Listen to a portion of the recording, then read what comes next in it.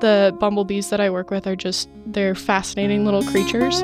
It's just such a beautiful moment to behold this bumblebee that's just kind of still, and you just get to look at whatever they're doing, and they sit there and they kind of brush their hair back and look really nice, and you take pictures of them, and then they just like go back to their everyday life. It's really fun.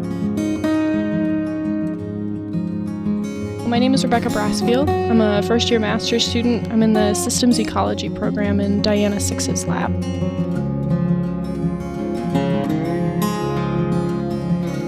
My research specifically, I got interested in looking at the nutritional needs of bumblebees.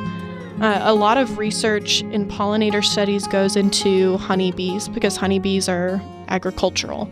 So they're livestock and they're really accessible and easy to study, but I think bumblebees is where it's at. They're our native pollinators. So I'm taking some of these ideas that we've been applying to honeybees, which is collecting a honeybee, and then you determine its ratios of carbon, hydrogen, oxygen, this suite of elements.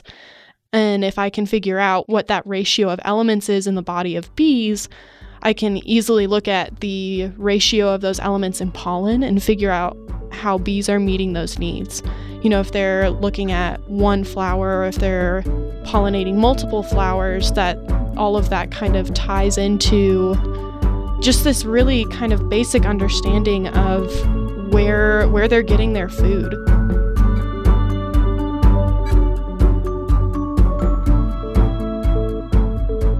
If we can say specifically this flower is good for this bee, we can link those up and make conservation efforts really pointed.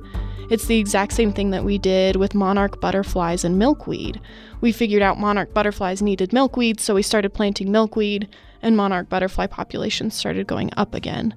And so it's the exact same idea of we can conserve these species, we just need to understand kind of the fundamentals of what's going on in order to pointedly make conservation efforts towards that.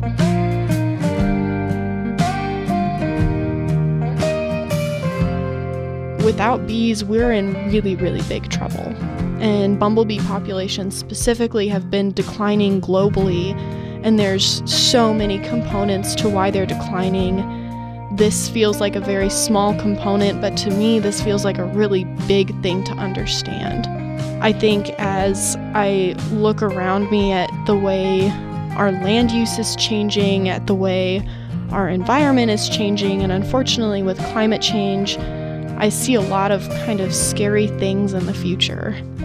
So it means a lot to me to try and contribute what I can to this much broader effort of conservation and preservation, and basically doing anything that I can to kind of make this planet last longer than my lifetime.